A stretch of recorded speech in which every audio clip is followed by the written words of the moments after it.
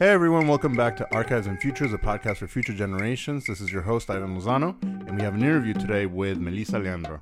Now, I want to remind you all to follow us on Instagram, SoundCloud, Facebook, and Patreon at Archives and Futures, all one word, all spelled out. And subscribe and share at Apple Podcasts or Spotify.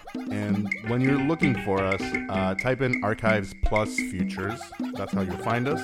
Sometimes also using my name, Ivan Lozano, will help you get a better result. Follow us, rate us, and share the podcast. Help us get new listeners and enjoy the show.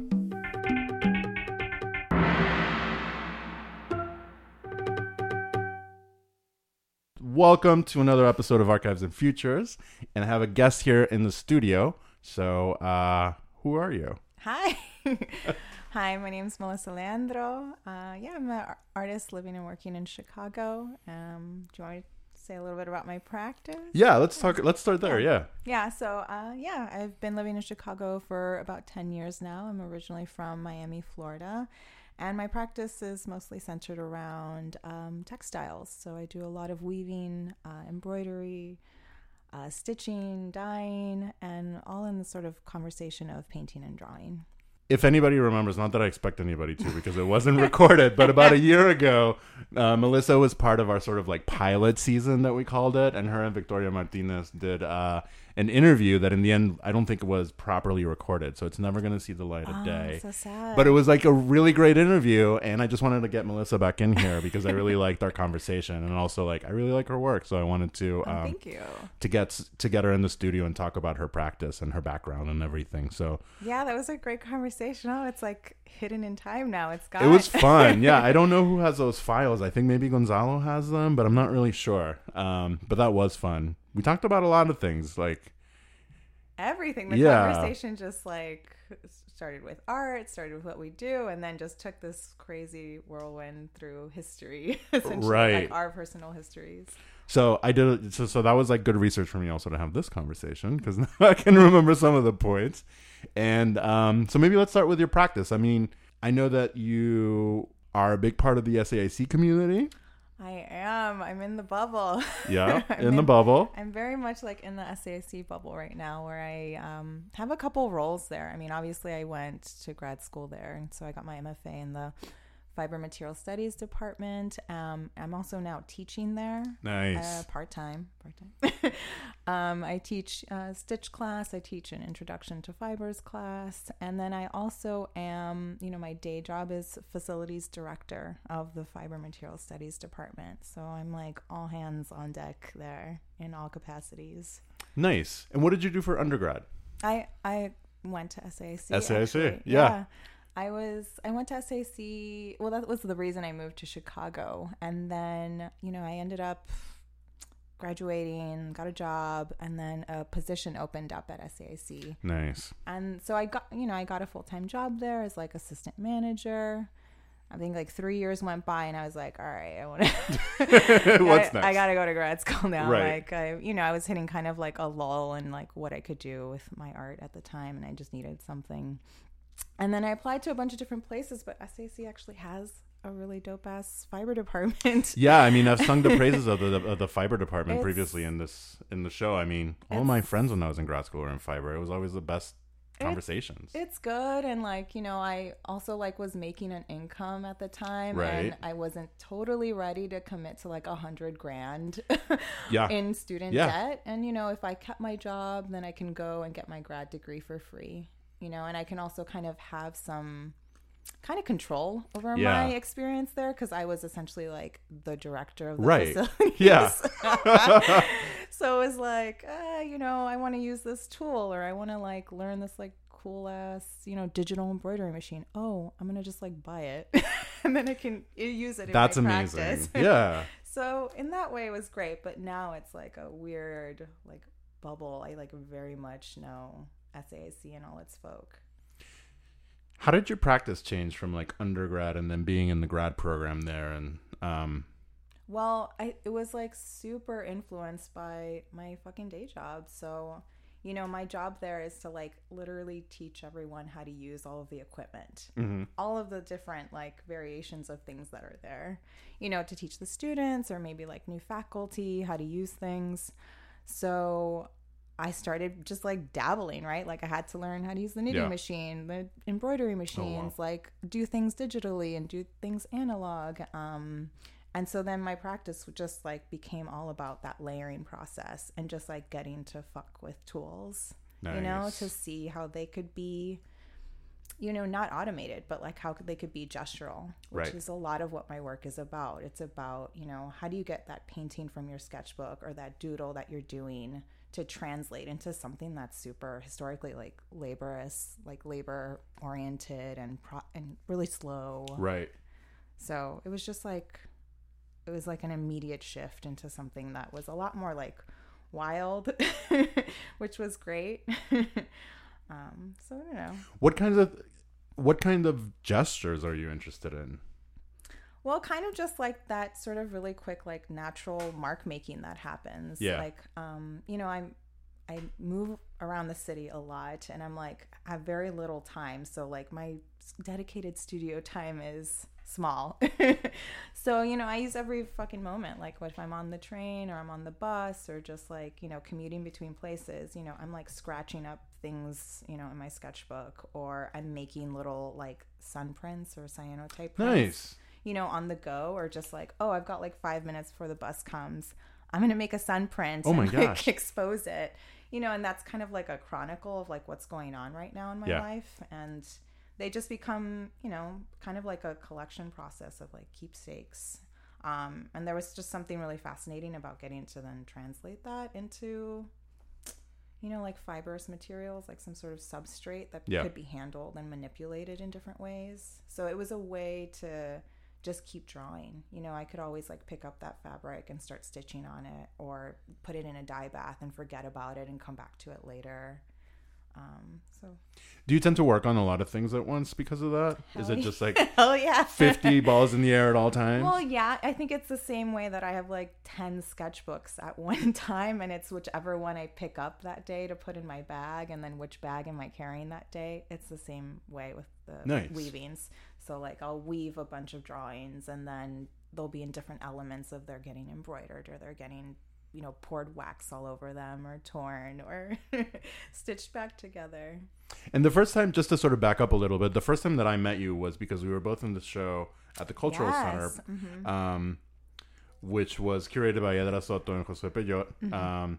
Present Standard, I think it was called. Present Standard. Yes, that was great. And our pieces were sort of next to each other. You had this like beautiful piece where you, I think, like ironed on like a it was like plastic tablecloths, you know, like those ones that you like have your birthday parties on, and you put the plastic down and then you throw the garbage out at the end.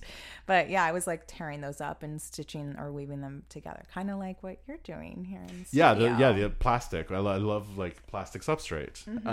Or one of the things that struck me about that piece to sort of start a conversation was how you were using this reference to like home. Yeah, I mean they were essentially, they were referencing the home, but they were very much moving away from the home, right? Like they're no longer on the table, but they're up on the wall, right? And you maybe slightly recognize them for what they are. There's little hints of like, oh, is that like a birthday balloon illustration, or is that a doily shape or lace?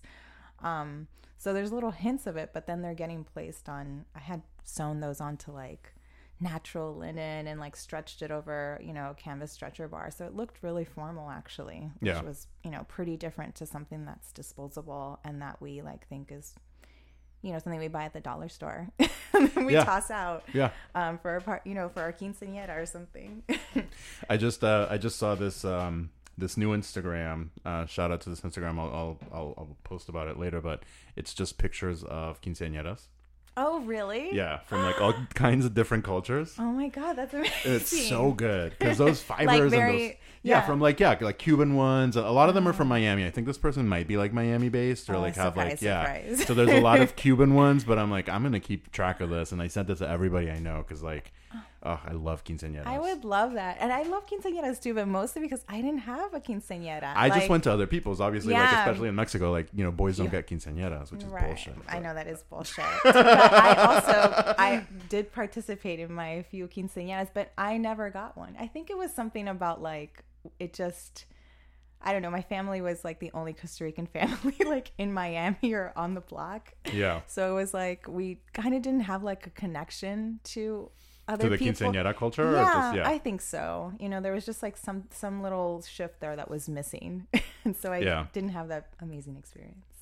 Ugh, that's sad, but at least you got to see other ones. I mean, one day, dude. Yeah, one day.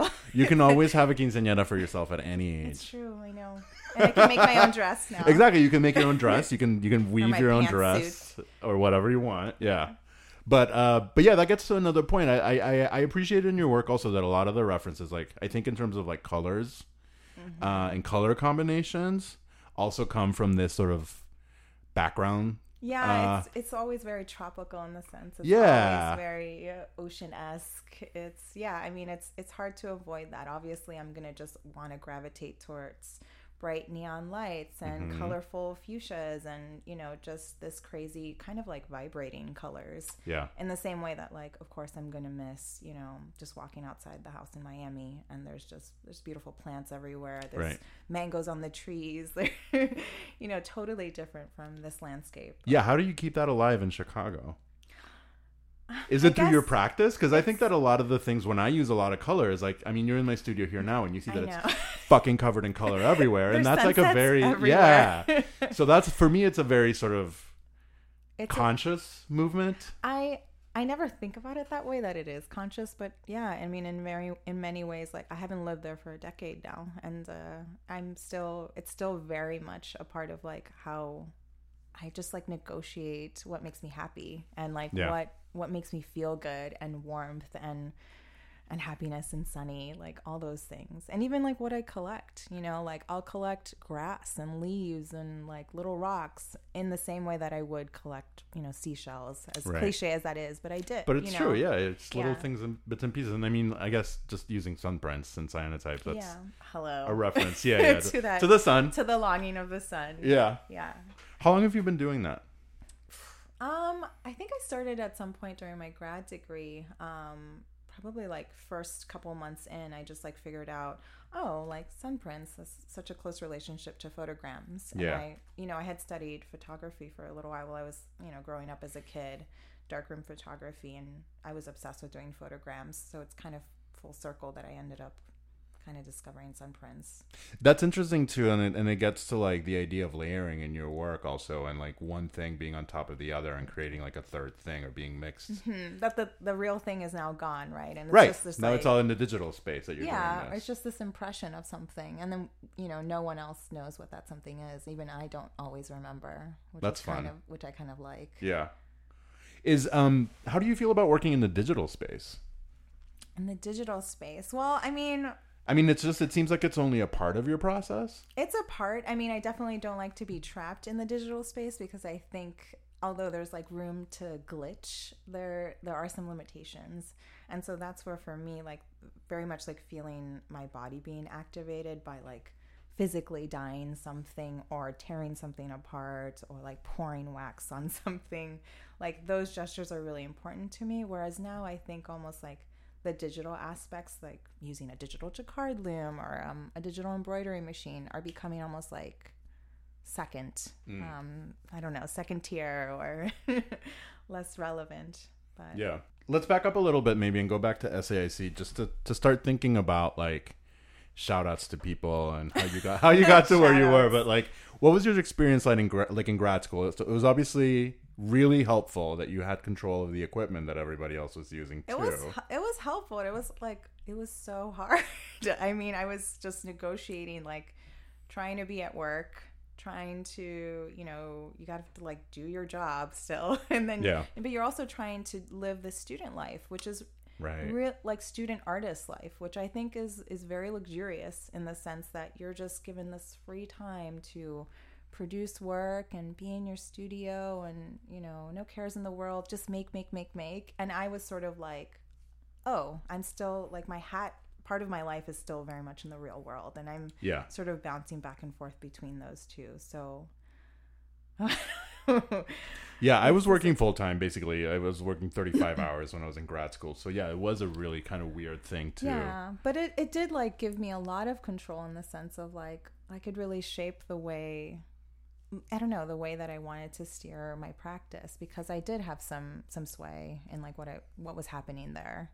And then it was important for me to like have advisors that were specifically not in fiber material studies, like that. Yeah, that must have been weird, because then they're also like your bosses, kind of, if they were in the fiber department. It's like, they're like my bosses or my colleagues. And so maybe this was something I shouldn't have done, but I like kind of purposely did not advise with almost anybody in my department. And I mostly stuck to folks in painting and drawing or in ceramics, actually. Oh, wow. The entire time. Who did you work with when you were there that you enjoyed? Jose Lermo was like someone that was like really influential in what I was doing, because he kind of just sort of came in and just say, what the fuck are you doing? Like, do this. See you next week. But in a way that like I really needed to hear. Like I needed to stop being so hesitant about making certain decisions, and I needed to just like, you know, go big or go home. Like, and I really appreciated that. That was super helpful. And you know, our talks weren't always super long. You know, sometimes they were 5 minutes, but I found it actually more productive than, you know, other situations where I'd talk, you know, for an hour and a half and I'd have no idea what came. Well, and also since you were working so much through grad school, like a 5-minute talk, that means that you have 55 minutes to just be in the studio. To just be in your studio, and you know, like get to like talk to everybody. And it was kind of interesting because I was an employee there, and so the way that the other students like would interact with me was also really different. So that took some time to like adjust to. But now, since you're still in the SAIC bubble. Oh yeah, and now I've added the. Now you're also teaching hat. there. Yeah. Jesus. Do you feel like you had like a post grad school like postpartum depression type of feeling? That's something that's come up with a couple of people. That post grad school. Hell no. No, because you're still there. No, yeah, I was ready to go. Like, let's get out of here. You know, in the sense that like, I mean, it was great to get all of that push to like really move my practice into the right direction. Like, for sure, night and day from when I started to when I came out. It was just a huge, like, dramatic leap. Yeah. But I was just like, I'm ready. Like, grad degree's over. I want to just like keep making work, studio practice, like, let's be real. And what have you been doing since then? I know that definitely you were part of the Chicago Artists Coalition program. Oh yeah, that was so great. That was amazing. I did that pretty much right after, and I think I can't speak any more highly of what they're doing. I mean, that was just an opportunity to meet really cool people, like just all the time. You know, my studio mates, they're just like such a wonderful cohort.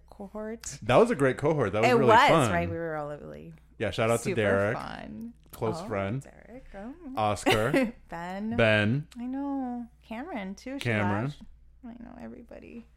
It's good. And so you just like, and you also got to meet Ronnie. Yeah, we can list them all, Jeff. Yeah, we could. Yeah, I guess maybe we should, just so they're not Emilio, Jean, right? Jean. Yeah, that's it. I think that's it. Yeah. Yeah, I think we got. Oh my God, then we forgot someone. There we go. No, that was everybody. Yeah, no, they were just amazing, you know, and they're always excited to hear what's going on and what's up. And then you meet all the different curators, and that's really important because it sort of introduces you to the landscape of what's happening. Yeah, definitely. I think that's Chicago. one of the best parts of that program, right? And you do like open studios, and you need to like be there like on the regular, and it's a great location. Or like, well, its old location was great too. I mean, it's not that far away anymore. Yeah, it's not that far anyway. But like where it was for me was really super convenient from SAIC. Yeah, so that was amazing. And then you get a show. Like it was good all the way around. And we had a group show as well. I was sad to see it go because then we would do studio visits too, or we would do studio critiques every time each of us had a solo show. Yeah, and that was really amazing. It's great. I feel like that's one of the saddest part about not being in grad school. I know, the critique element. The critique element, the constant feedback loop. Yeah, and so, I mean, Bolt in that capacity or any program like that is just going to be super helpful if you're getting a withdrawal moment, because that'll really be that one little thing. Once a month, you get a crit, or you participate in a crit. Yeah. So those can be super helpful and fun. And I miss sort of shared studios, where you would when there's somebody there and gossip. Yeah. Had to gossip all the time. Your studio, every time that I went there, because I went a couple of times because of Derek, and it was right next to me. Yeah, your stuff was always so well organized. Oh yeah, it's got to be like clean, dude. Yeah, did they force you all to like be really clean all the time? Or was that just... Well, we had a lot of studio visits. Oh, yeah. So you have to clean up all the time. You had a lot of studio visits, so you kind of need to, like, pull it together. Mm-hmm. And so otherwise... And, like, for me, I've usually negotiated more than one sort of studio space. So, because before I started Bolt, I already had a studio. Right. And so did Cameron, actually, in East Garfield Park. And so I didn't feel like I wanted to let that one go. Got it. Yeah. So definitely had more of like the workshop kind of somewhere else. Yeah. Versus and then bringing it in. Yeah. Versus like finishing kind of things at Chicago Artists Coalition, which was okay for me to like kind of divide those things up. Yeah. You participated in some other programs. For example, I wrote down like Ragdale and Oxbow. Oh, yeah. Oxbow. So I was just teaching at Oxbow this summer. I taught a stitch course there. And then I'm going to teach that next summer, I think. Knock on wood. Yeah. No, I'm pretty sure. And that was amazing. Oxbow was... I have never done the residency there, but this was my first year teaching there. The students were super excited. And you're with them all day long. So it's just like nonstop, which is great. And they are, they want to be there. They're super excited, which I don't think you always get that at SAC. Definitely. They do not want to be there. Not all of them want to be there. So that's really different for a teacher. It really you don't have to feel like you're constantly being the cheerleader. You can, actually enjoy what you're doing. And then Ragdale Foundation. I know a lot of people who have gone and had a residency there. Have you done that? I haven't done it. You need to go. Okay. You would. It's not far, so you don't have to like your whole life doesn't have to go. You can still, head over there. And it's just so much space. It's this beautiful prairie. It's these old barn houses, and they just feed you and you just frolic. Nice. You do whatever you want. They give you a white, a little white room studio, and Do you enjoy residency programs? It sounds like it. I love. Can you tell that I love? Well, I mean, if you work full time, residencies are your jam. That is, it's concentrated time to just produce work, not be interrupted. Someone else does my chores, and I don't have to worry about laundry or groceries or any of that bullshit or commuting. Yeah, that's true. A total waste of time. That's true.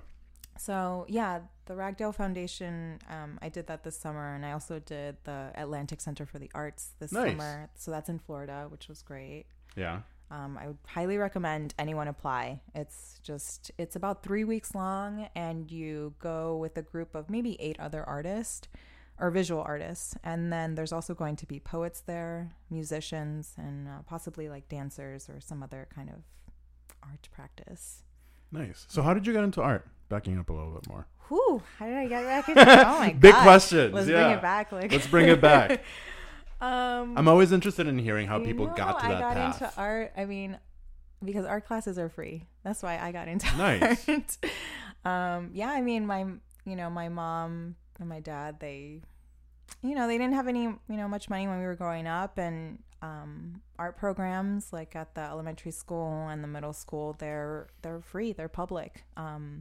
Especially like, in elementary school, of course, art, you can get into art classes really easily. And then for middle school in Miami, they have these wonderful like magnet programs or just like special arts schools or high schools. And so that's something that I applied to. And then if you get accepted, it's free, and then you get like 3 hours of your day of just getting to do that cool ass art thing for free. And like materials are provided and all this stuff. And so I studied like darkroom photography for like 3 years. And when I was like, preteen. Yeah. And then in high school, I went to New World School of the Arts, which is like this really beautiful place in Miami and super duper hippie place. You get like 4 hours of art every day. That's awesome. There's only like, 100 students in your class. And so it's very small. It's very like, you need to be committed. It's also in freaking downtown Miami. So you have to commute your ass over there at like 6 a.m. So you need to really want to be there. But other than that, it was, it was like the kind of school where there's no dress code. There's no form of discipline. You don't have to wear shoes. There are plenty of people who didn't wear shoes to school. And you were just encouraged to like literally be your artist self. That sounds amazing. Yeah. And the no form of discipline, I think, was really amazing. I mean, imagine like no detention, no like you're suspended. No, you either want to be there or you don't. Yeah. So that was amazing. So like, I guess that's what like really pushed me into. Do you feel like that kind of helped you feel comfortable at SAIC? Where there are no grades and barely any discipline. Yeah. Also? Yes and no. I mean, but I had a hard time at SAIC. I mean, I had a hard time in Chicago, period. And that's a huge change going from Miami or anywhere warm to Chicago. But it wasn't the weather thing. I mean, yeah, it's cold, whatever. But it was the people. It was like as a cultural shift. Yeah, I mean, back then, I'm sure SAC has changed. I'm gonna say this for them, but back then, I was like the only Latin girl in the class. Yeah. For all 4 years that I was there. I mean, that was really common, and. Forget having like a Latin teacher or even like a Black professor or anything, that was like nobody. It didn't happen. No, it didn't happen. And that wasn't even that long ago. So yeah, that was pretty hard. And then of course the city is structured really differently. I mean, it's super segregated here, which was really strange coming from kind of Miami where there's a lot more mixing going on. Right. So those were kind of like bigger things that really upset me about Do you feel Chicago. comfortable in Chicago now? I do. I spent like several years wanting to leave, and now I really, really like it. What are the things that you really like about Chicago?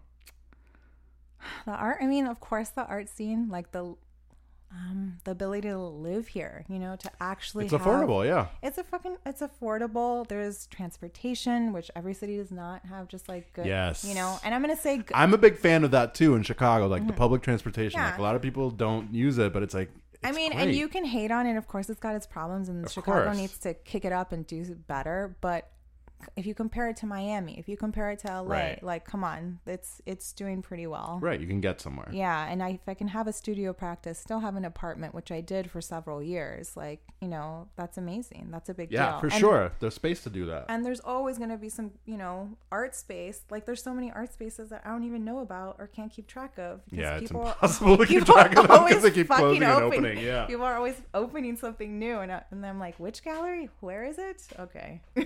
Yeah. So, I mean, I guess that's what I really like about it. And I mean, I just, I like cities. So I just want to. Yeah, it's a good one to be in. I like it. In city. And yeah, I bought a house, with my partner recently. That's a big art move. Yes. So that's a big move. Yeah. It's a big move. It's good. It's like, can I talk about this? Yeah, of course. You can talk about anything you want. I'm just going to keep ranting. Yeah, we bought like a 1960s diner in West Humboldt Park. Oh my gosh. Yes. So super exciting. And just because I've really wanted for a long time I want my studio and my home to be in the same place. Nice. Yeah. And that's like been a huge dream of mine. And it's been possible because Chicago has been so affordable that I've been able to save, and I've been working all this time and shit. And like I searched for a long time and finally found this like weirdo's bizarre ass building that I'm going to turn into my studio. That's awesome. Yeah. And I like living in West Humboldt Park. So that's been pretty cool. Yeah. Humboldt Park is nice. Well, that's great though. I mean, that's going to be awesome to have that space right there. I know. It's going to be great. Yeah. And you just finished moving there? We've been living there 2 months, and I finally got out of my other studio in East Garfield Park and have finally moved into this studio, the restaurant. So now it's just time to like organize, renovate, do all that stuff. So let's talk a little bit about like influences, things you think about when making art.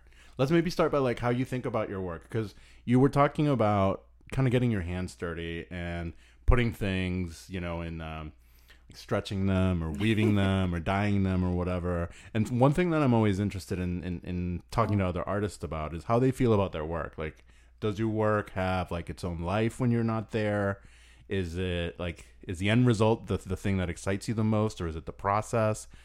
is a work like, because for example, for myself, like they all have like their lifespan, their like life when I'm not there. Yes. You know, and yes, it's all sort of like a record of of the creation of them, and to me that's really important. But I know that like different artists have different definitions of that for themselves. I kind of feel the same. I mean, I really like the making of it, and yeah, of course the finish is like a really nice place to be, but I almost then immediately just like boom, done, next, you know, and just kind of like move on. It's almost like just tearing a page out of a book. You're like, okay, next one. And I mean, kind of like these things having a life after, especially now that I'm starting to think about like furniture, and I've started to like make upholstery fabric for furniture, so that very much is in thinking of these objects having a life afterwards, and a very physical, tactile life, as opposed to, you know, what I've been doing where the works are on the wall, you know, for you to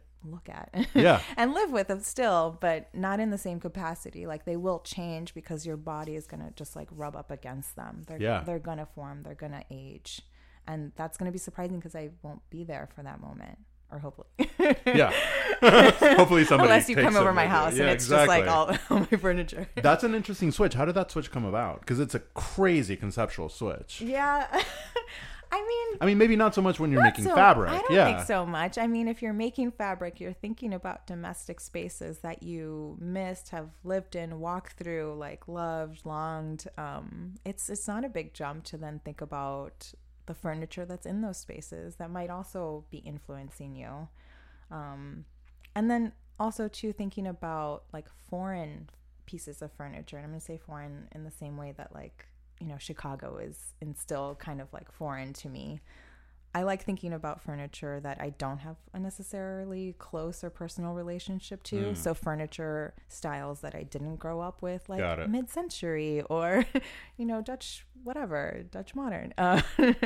Just like furniture pieces that I maybe grew up seeing and admiring, but not have any relation to them being in my personal home or, you know, anything that we could afford, essentially.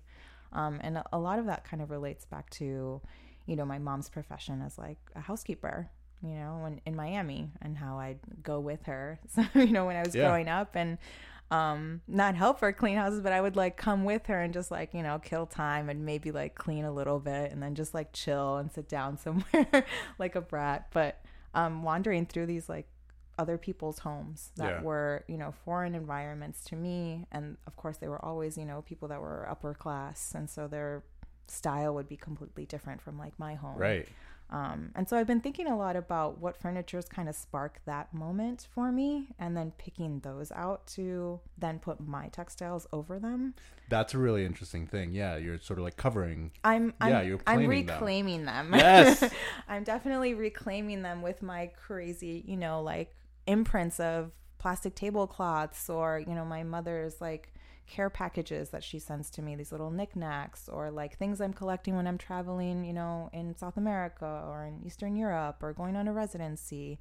I'm just collecting things that are a part of my life, you know, regurgitating them onto these textiles, and then they go back into this furniture that is like super foreign and not a part of my life, but yeah, it can be. Yeah. And I'll make it. Yeah, I think that's a great idea. I love that sort of claiming of the space, but also like making it yours. I think that's really, really political in really kind of subtle ways. I also really appreciate how suddenly the work becomes something you live with. Mm-hmm. Very intimately. Yeah. Yeah. I mean, yeah, I think that's going to give it a different energy. And also then I'm kind of interacting now in a different space too, where people are talking to me about furniture and furniture design. And there's always this kind of conflict with textiles, right? Like textiles, even when they're on the wall and they're stretched, like some of my work is, they're not paintings, right? Yeah. And so you're going to be kind of like pushed over to the craft world, and now I'm being pushed over to the furniture design world. And so there's this constant pull and shift between people asking me, well, what do you call yourself? Like, what are you now? Or are you going to be a furniture designer? Are you going to make multiples, or blah, blah, blah? And I don't know. It's just, how do you feel about that? I don't like being like pinned down as one thing. And, you know, if if I make a furniture piece, I mean, at least for right now, they're one of a kind things. They exist as one being, and then that's it. That special furniture piece is now gone, and something totally different is going to happen. And maybe I won't make furniture there's I don't want. You don't want to put limits on where your work is going. Parameters on anything. And some people are always trying to do that. Like, oh, Melissa, you stretched your piece over here, but then you're having it like hang like a normal textile over here. What's going on? And I'm like shut the, I can do both weaving. I can do whatever the fuck I want. So I don't know. Now, maybe I also think something really special about your practice is that there's not a lot of people that use jacquard looms. No, because they're so expensive. They're exactly. So crazy. It's a very rarefied kind of environment. Oh, for sure. Yeah. How do you feel being in that pool of people? in that pool of people, but I think also like being from Florida and from a Costa Rican family and, being different in that pool of people than from what a lot of people that are there. I think of like jacquard loom and, there's not a lot of people that I think of that. Nope. Yeah, exactly.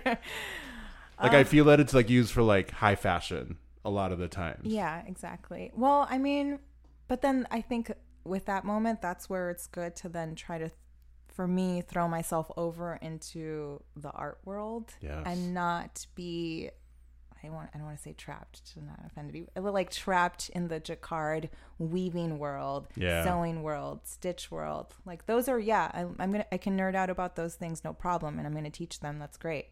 But I'm making art and I want to I want to have conversations with other people that are using different materials and different like technologies and whatever. So I just think like being outside of that as much as possible has been helpful for me. And that's, I think, why I tried to advise with so many people that had very different practices from mine. That was helpful in learning like their language for how they talk about their work and their materials. And in the same way that, that helped me figure out what I was doing. Yeah, that's definitely a good point. Yeah. Another thing that I wanted to ask you is, I brought it up a little bit before we started recording, but sometimes we end up in situations where like we're sort of forced to put our foot down. Yes, we were talking about that. Yeah, we were sort of mentioning that and how difficult it is to sort of find yourself in those positions and how there's all these like, I guess like systemic blocks or like things built into the structure that sort of are trying to just hinder you. They're trying to put you down, or people are trying to take advantage, of course, always. Especially like as a young artist, that's gonna happen all the time. So you're doing something, you're interested in what you're doing, everything's great. Someone approaches you and says, "Oh, let me show your work. Come out, you can have a solo show here, blah, blah, blah." Okay, great. Sounds awesome. You might not know too much about that person. And then you sign up for it and that person really flakes out on you, and that's sort of, I find that really just, it just kills me when an artist is put in a position where they're working their ass off. Yeah. They're doing a shit ton of, labor and going the extra mile. And then I'm going to say like the gallerist or the curator or the, person kind of as that in between or that sense of power, essentially. Gatekeepers. And the gatekeeper is then not pulling their weight, right? So they're not being present. They're not being professional. They're not being responsible. They're not handling your work properly. Right. Right. And then what do you say about that? Do you have the right to say anything like, hey, can you not handle that like that? Right, because it's such a difficult conversation because then you can be the difficult artist and you never want to be that. And you never want to be, have that stamp on your, because of course, like Chicago is a small pool, everybody knows everybody's, business. And so if you have an attitude or are difficult, who's going to want to work with you after that? Which is hard because then if a gallerist is not paying you or they're not supporting you as they should or they're not giving you back your work, which or they're altering it without you knowing, or they're putting your name on their website, which I've had not just one gallery do that but two galleries do that, and like one in Miami and one in Chicago.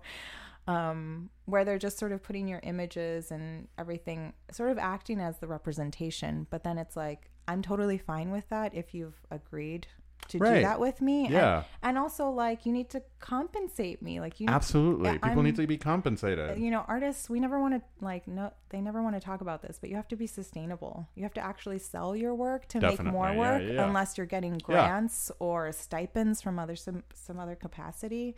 So I like to be super transparent about that whenever I talk to anybody, which I know might be a like, No, I think that's a really important point, because I mean, the way that the art world is structured really does benefit people that have family wealth and the ability to not worry about things like where the money to make the next piece is coming from, or how am I going to pay my bills. That's never been my reality. And I mean, I'm like, that's amazing that other people can have that. Yeah, good for them. But the system like doesn't work that way. No, exactly. And so you need to work, and you also need, you know, you need to have your day job, or you could teach, or you could do something else. But you also need to get paid for your artwork, and you need absolutely. Fuck yeah. And you need to get paid in a timely manner, and the work needs to be handled properly. And, you know, if someone's going to take 50%, which is a lot, then I expect that they're going to do half of, you know, at least all the administrative work. You know what I mean? Yeah, and unfortunately that's not always the way it works. And sometimes when you insist upon it, it just means that the gallerist isn't going to try as hard, and then you're kind of like, I know. And then what do you say? Because they're holding the piece hostage. They're like not working on selling it because you forced them to put something in the contract that you're going to get paid in a decent amount of time. Yeah. And so like it just hurts them if they sell the work, because then they have to give you money, and they have to pay their bills too, because they're bad managers of their money. Right. And so then it's a level of like, well, how much of an attitude do I give in the situation? How aggressive can I be? And I mean, that always goes back, I think, a lot about like just being a woman artist in like all of these spaces. That's also a great point. And it's just, you're almost told to like stay calm, don't make a big thing of it. Oh, it's fine. You know, just play nice, be nice in your emails, blah, blah, blah. And it's just all this extra hurdles where I think is like some other person, a dude, you know, would probably just be like, yo, like, give me back my artwork, stop messing around, blah, blah, blah. I want this, I want it now, blah, blah, blah. Yeah. And that's not always the case. I feel like women have to negotiate, or at least I feel that women need to sometimes negotiate these sort of tiptoe around these moments of sensitivity. And I'm just like, screw that. You know, I don't want to play that game anymore. Yeah, no, you shouldn't. It doesn't hurt. It's detrimental to your career completely. To your career and to your mental health too. And I think that neither one of those things are things that like you should downplay. But you have to learn those, those moments of like what is worth my reputation, and also what is worth, you know, me feeling good and not feeling abused. And also thinking that your reputation is something that you're going to create from your work, not necessarily, you know, like people are able to sort of figure out like, well, this person keeps messing with people. Yes, that certain person. Yeah. There's a couple of them. I'm thinking of a couple also. Yeah. Who? I'll mention that when we stop recording, but I'm sure that you probably had similar experiences. But yeah, I think that's a really good point, and I think it's important to bring it up that like as women, you are put in a shitty situation, and even worse, quote unquote, as like a woman of color, there's even more to lose by people like starting to think of you as like the angry minority or something. Or just like that you do feel like there is a small pool of, you know, who's going to be shown at certain things, right? And if you are a person of color, then what are your chances and this and that, you know, the things that you're applying to. So it does really hinder how you make decisions, how you negotiate like different spaces. Yeah. Do you have any insight or sort of like wisdom that you want to share about that you have sort of earned? I mean,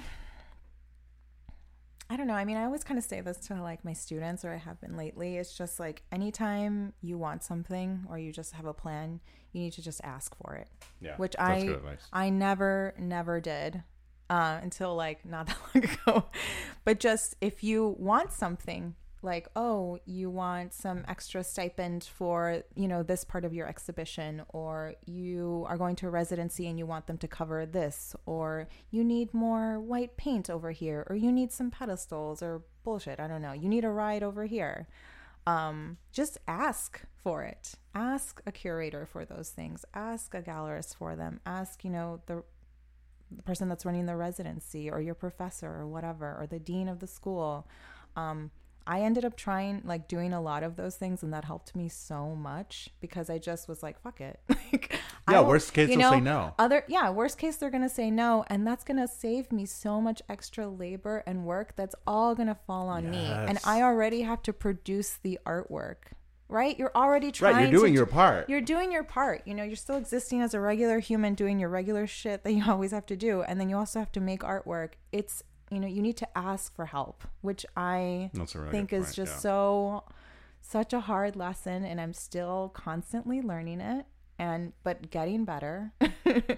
And there are moments too where you can, like, for me, like, meet a gallerist that's supporting you and helping you and is offering that, like, hand in, hey, do you need a ride over here? You want me to come pick this up? You want me to wrap this? Like, that's, you know, that's amazing. Yeah. And so you need to know what those relationships are and how to identify them as a good thing. So, yeah. How do you manage teaching and producing? Do those two things get in the way of each other for you? Because teaching is emotionally exhausting, and it does take a lot out of you. It's super exhausting. I'm sure, like, and I only I don't even teach that much, but I can't even imagine the people that are teaching like 3 classes in a semester. You're exhausted. I mean, it's a creative exhaustion. It's minimum like 15 people just all at once asking you questions, and yeah, they're curious and everything, but they also have different learning styles. They're often at different ages. They're maybe not used to using their hands, which is so common. Like, a lack of understanding of how to do tactile hand-related things is amazing. So I'm always super exhausted after teaching, in a different way than being exhausted just after going to work. What I've done to just cope with that is, I don't know, I'm just really into my art right now. So yeah, no, I can tell you're like beaming. You're like, oh my God. For me, that like gives me fire to, like, I'm not fucking tired. Nice. Like, I'm going to go to the studio after work, or I'm going to, like, go to the studio right before work, or right after teaching. I'm going to, you know, write these emails, or, you know, put that in the dye bath, and then it's going to be ready for tomorrow. I guess I'm so hungry for that extra studio time that any moment is being used at this point. And I'm also kind of, you know, you also get better, you know, you get a better understanding of materials and processes and the way you want your work to grow, that it just, I don't know, it starts to become easier, right? Like, what could have taken me a long time 3 years ago does not take, you know, it takes me a quarter of the time now. And I'm really happy about that. That's, like, really exciting because it gives so much potential to do, like, bigger and cooler things. Do you have specific, like, rituals in the studio or ways that you sort of snap into working? Snap into work. I mean, just like music. I listen to a lot of pop music, surprisingly. Nice. What are you listening to right now? Oh my God, just a lot of Ariana Grande. Nice. Like, on repeat. That's pretty much it. Like, I don't need much encouragement, to be honest. I mean, probably like a snack, some like food, and then I'm ready to go. Some music, and I don't need much convincing. Like, and you know, I feel like a lot of working artists have this issue too, where there's never enough time to produce everything you want to. No. So for me, I don't feel a lull. And maybe I'll get to that point where, you know, I'll get a lull, but I'm not there yet. I mean, you're very prolific. I'm always amazed at how much work you're making. Yeah. I know, dude. I hustle. It's good. I mean, but it makes sense. You know, I was like raised like that. My parents, they work their asses off and they never get tired. And they're like 65 right now, and they still work full time, like 7 days a week. And they still want to then like redo the garden or like clean out the backyard, or like, let's take everything out of the house and paint the house orange. So is the house orange now? It's pink right now. Oh wow, I love this. Yeah, that explains a lot. Yeah, I mean, our house changed color literally God, every like so 4 months. Is it the only house on the block that does that, or? No, it's on the inside of the house. Oh, on the inside. My parents would redo the paint on the inside of the house like every couple of months. Oh my God, on the inside. Yes, dude. Like all of the rooms. What color is your house on the inside? Do you keep that tradition alive? No, not as like extensive. I mean, I think my house is like a green on the inside and then a glazed yellow because of the diner, the like 1960s aesthetic. So those are the colors that are going right now. But I do want to keep that like tradition of, I don't know, they don't get tired. I like love that. You know, they want to change things. They want to do things. I've never been on vacation with my folks where we're like sitting on a beach relaxing. Yeah. They're maniacs. We're going to be hauling ass through every city, going to every museum on the block. And we're like from 7 a.m. until midnight. Oh my These goodness. fools just want to like go everywhere. And so that's like where I think my sense of travel comes from and just wanting to move. Now, when you were growing up also, like when there were like parties that your parents would go to, were you like part of like the kids that would just like push up 2 chairs together and then just fall asleep by like 3 a.m. and still wait like until the parents were done? No. Okay. No, hell no. I would be up with them. I mean, sleeping. No. No, I don't think so. I've always been able to like keep up with those folks, so it's good. Nice. Well, switching topics a little bit, what are some of your influences or people that you kind of like think back to when you feel stuck or that sort of got you to where you are? I mean, I can't say any more thank you, but I will to, Christy Mattson, who was the person who taught me to weave. Nice. Like literally, taught me to weave, taught me to, she has this beautiful like drawing practice, and then she has her own jacquard loom, like her very own digital jacquard loom, and living in California. Just very amazing. And she was also, her career is doing really well. Yeah. So and she kind of intersects a lot of these different art spaces, which I really love. And she also has a family too. I just feel like, she's able to make all of that work, and she's always been like my inspiration and my go-to to see like, oh, what is she doing right now and how is she able to do that, or almost like sort of negotiating my life in a similar. I mean, that's I don't know if that's important. Creepy. No, not at all. I think it's really important to have those kinds of characters in your life. I think so, and they're like realistic characters. They're like they're people that have an amazing career, that have an amazing studio practice, and I really like the studio home kind of practice. Yeah. And then also can like maintain a family, or just like do really cool stuff and still be a part of like the weaving community, or like some other, they teach, or so Christy Mattson all the way. Where do you see your work going? Where do I see it going? That's a tough question. Hard one. Or what makes you let's make it more realistic. Like, what makes you really excited about the direction your work is taking now? Well, it's getting more immersive, so that number one is something I'm super into. What does that mean for you? For me, that means like it's a full room experience. So I'm no longer just like asking someone to walk up to something on the wall. I'm like asking them to interact with things in a different way. Whether they maybe choose to sit on a piece of furniture or they don't, they're negotiating that potential.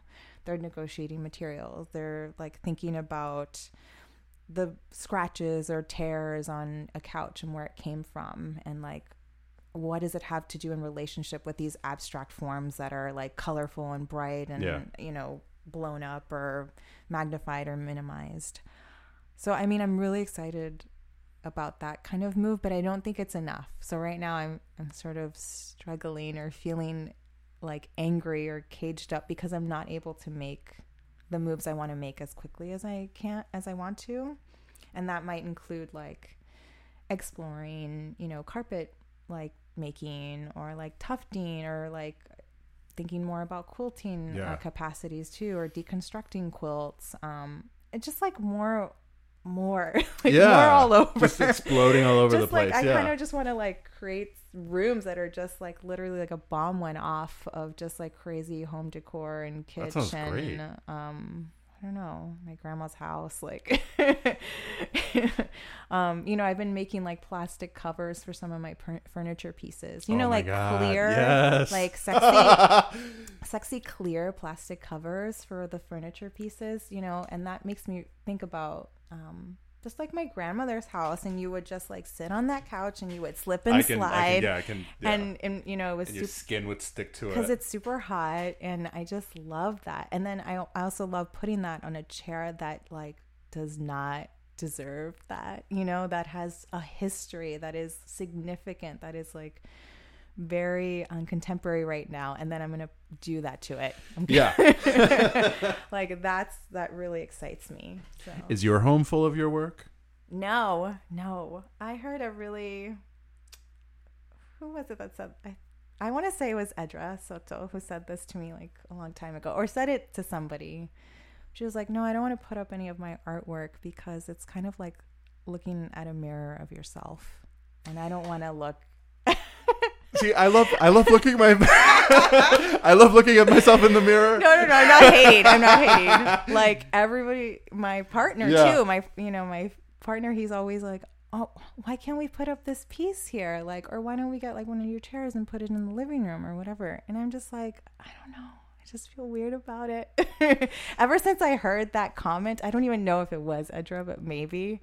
Something about that stuck with me, and I feel like, well, that's also because Edra's so good at like I know, arranging she's trades with people. Yeah, she's a collector for sure. And I want to have a collection, I think. So for me, maybe it'll encourage me to collect more artwork than I have, which I'm like amassing a little collection, but still not enough. So I need to do more trading. No, I have stuff all over my place, but for me it's like a matter of storage. Yeah, it's like I can just like store it in the box, or I can put it up. That's what my partner has said too to me, and I'm just like, you're right. I maybe will like do that like for our diner, like once we got our diner. I do want to like make specific furniture for that space, that happy place. So I'll probably do that. That'll be nice.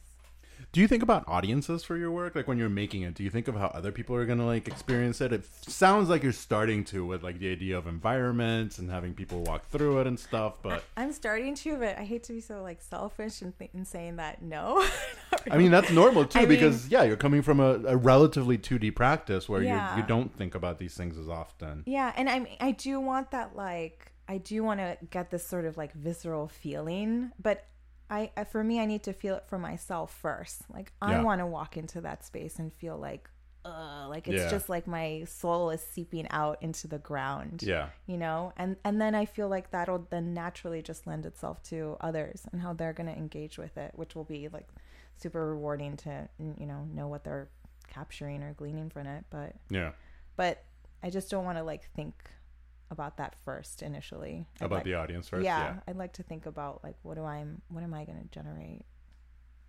Yeah. That's a good one. So a couple of questions that I ask also, I've been asking everybody. One is, what advice you wish you would have gotten when you were much younger?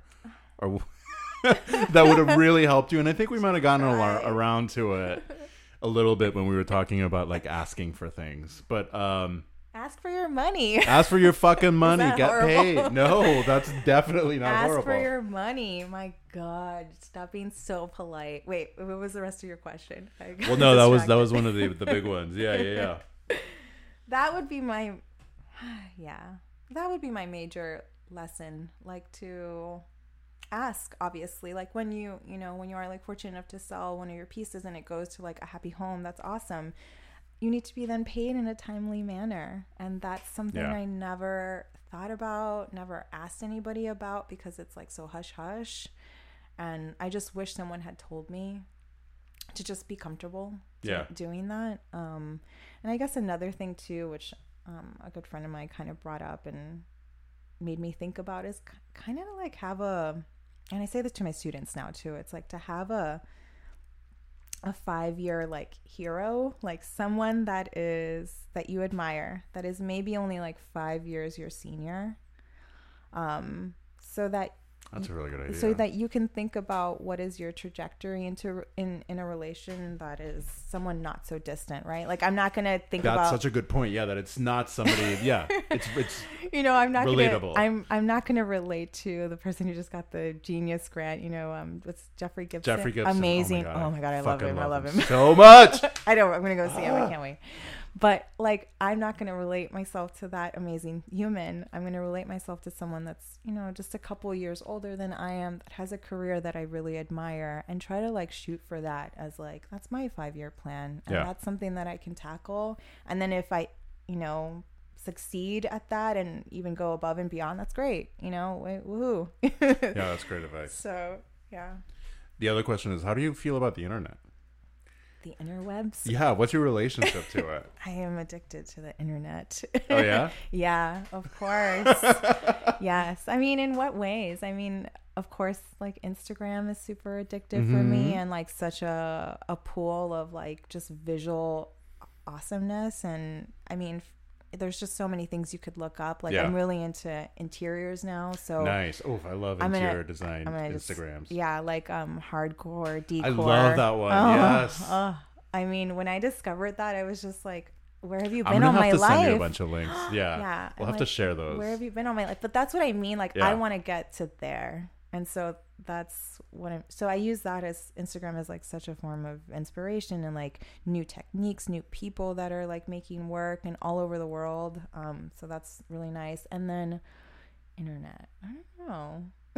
I mean, that explains a lot, you know, because I think that some people have a very sort of difficult relationship to it, and they think of it as like a negative thing. Yeah, like, I know I'm addicted to it. I have a hard time with it. And to me, I don't care about that addiction. It's a tool. It's a fun one. Like, I think it's a learning tool. I use it. I like reference Instagram all the time with my students, and it's just Instagram's great. Yeah, because they don't know that there's this huge pool of people that are doing all sorts of crazy shit, and if they just like look it up, even just casually on their phones, as of course they always are on their phones. Yeah, they're already on there, so why not? Yeah, so for me, it's just easy. I pull out my phone, I show them people on Instagram, and they immediately like relate, and then they go look them up, and then they follow them, or you know, they start using that as a means of like research, which I think is it's super important. I mean, I used to think of Tumblr back in the day as like when that was still like an active platform, like my art Tumblr, like that was like, I called it my studio journal, because that's where I would get like influences and you know, kind of like collect information. Yeah, when I did like certain like special projects or something, I would like make a Tumblr page. Oh, it's so great. Yeah, I love that. I used to love that. I miss that platform still. I know. I mean, I have like 5 Instagrams. I have a couple of like themed ones. True. A lot of people do that too, and so it's fun to like then follow the different ways to that artist. Do you have any like secret like? I don't have a themed secret Instagrams? No, I have one and only. I'll plug mine. I have one where it's just close up of tribal tattoos. Really? Yeah. I did think no context, just tribal tattoos. Yeah, I have thought about like doing one for the cats, but I'm like, nah, I'm not gonna go there. So yeah. But no, it's just so good. And just like kind of going back to like the student thing, I feel like they just need more ways of looking shit up. Yeah. Like when they want to learn something. Yeah. Like that's anytime. I mean, I don't know about you, but anytime I don't know how to do something, I'm just like, I'm going to Google it. Oh, absolutely. Like, all the time. All the time. Most things I've learned on my own. Exactly. Yeah. I mean, the job that I have now, I had a boss for maybe like 6 months. And then she was amazing. But then that was it, you know, and then I didn't have anybody to teach me all these crazy tools. Hello, YouTube, Google. Yeah. Like it's absolutely great. And I think especially for like, well, not especially for, but like in an art school, that's such an important thing to teach people, not just a skill, but like, but how do you look in the future when you're out of this place? How do you do this again? How do you replicate that? How are you an artist without the support of the academy? Oh my gosh, yeah. And how are you an artist without assignments or without the motivation of like you're in grad school? Yeah, you know what I mean? That's a huge one. Yeah, that's a big one. And I think a lot of people struggle with that. Yeah, and they get out of school and they're like, how do I make stuff? You know? Yeah. And a lot of times, you know, because like I don't consider myself a fiber artist, but I think that my practice kind of goes into some territory around that and materials for sure. But like a lot of like weaving techniques and everything, like the internet's a great place to learn how to do that. I know. Because sometimes even if you just see it in a book, like you can't see the actual like action of the hands. No, you need a YouTuber to show you. You need to see how their fingers are moving and what they're doing with their other hand, or like where they're like, Yeah, where the rest of the string is at that time. I like binge watch just video after. Oh, and it's always for me at least, like everything that I'm doing in my practice, always like some older woman, some little old lady, and she's talking very slowly. So you gotta like sit through this whole thing. But at this point I love it. So I'll just sit through the entire monologue until she gets to that one moment, 5 seconds, where she shows like the whole thing I've been wanting. But it was like an hour-long video. Yeah, but those are so fun. Those are great. So it's so important. I'm never away from the internet. That's great. I love hearing that because I love the internet too. And it's so great to hear, other people that have a similar sort of like fascination with like all the things you can get there. It is creepy, but I mean, it is also really it's okay. I've accepted it. We're grown-ups right now. We can handle it. Yeah. It is weird thinking about like what kids that like grew up on the internet are going to be like. Oh, I know. Like I bet that's been crazy seeing like the young kids quote unquote at SAIC and like the difference in them. Oh my gosh. Getting to interact with these students, because some of them are like 19 years old. Yeah. And it's just, it blows my mind. Yeah, it's wild. Well, for me, it's mostly that even though they grew up with the internet, I feel like they actually have a really hard time. They don't know. They don't understand it. They don't know how to research. They don't know how to use it for other things besides entertainment. Facebook and Netflix. Yeah, exactly. And Amazon. So outside of that, they don't know how to use it as a tool, as a studio tool, as an artist resource. Yeah. As any kind of maker. So that's been super hard. And then of course they don't know how to do anything with their hands. Yeah. Any kind of like I hate to say it's like common sense kind of. No, that's and real. They don't. Maybe I was like this too, and I'm just being hard on them, but yeah. I'm going to say probably not. Probably not to that extent. Because, like, us grown-ups back in the day, like, you really kind of had to, like, learn how to do a couple of things by hand. A couple of things by hands, yeah. Because not everything was, we didn't No, always you couldn't automate it. We didn't always have the internet. We couldn't always look it up. But yeah, thank God for the internet.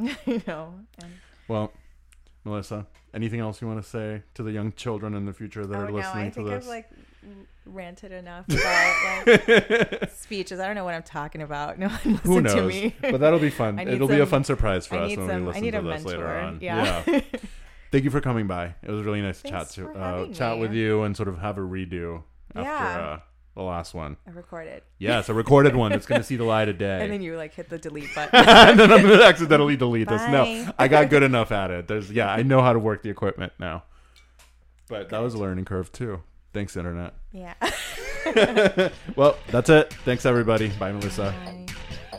And there you go. That was our interview with Melissa Leandro. Thank you for listening. Follow her on her website, melissaleandro.com, and that's MelissALeandro.com. And then follow her on Instagram as well, Melissa Leandro 89.